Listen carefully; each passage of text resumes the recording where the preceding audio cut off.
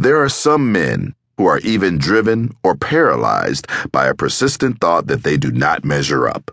Then there are other men who feel superior, yet they don't realize they are still not what they were meant to be.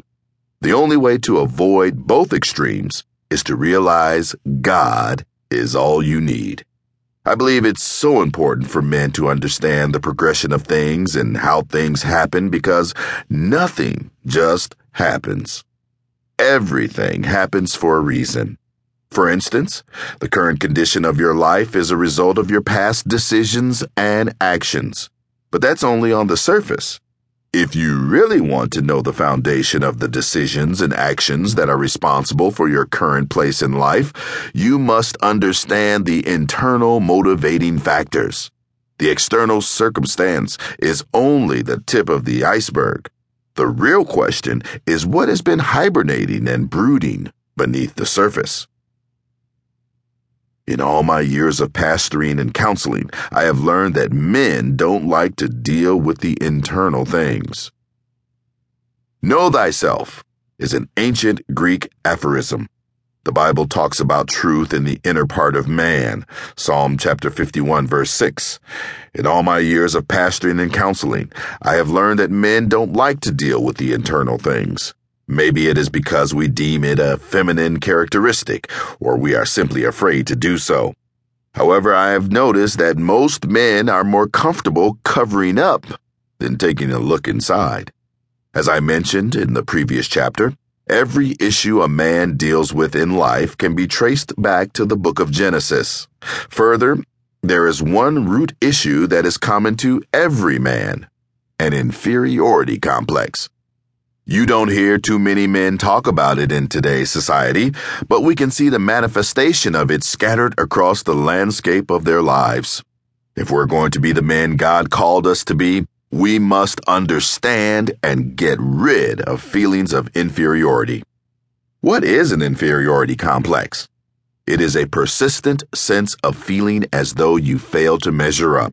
It's a persistent sense of inadequacy and a tendency towards self-deprecation. It can also be defined as feeling lower in rank, status, or accomplishments than one's counterparts. Based on these definitions, you can see why many men don't talk about or deal with this issue. Unfortunately, in most cases, a feeling of inferiority is one of those things a man doesn't necessarily know he is dealing with.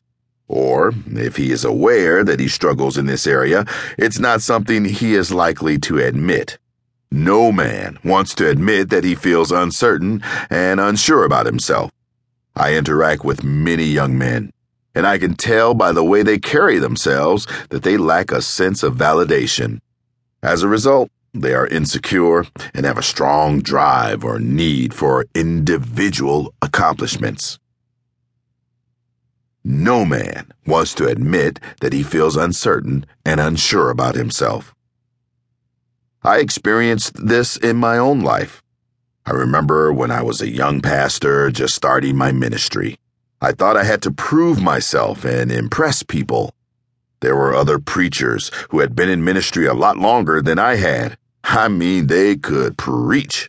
I felt I had to do everything they were doing instead of just being myself.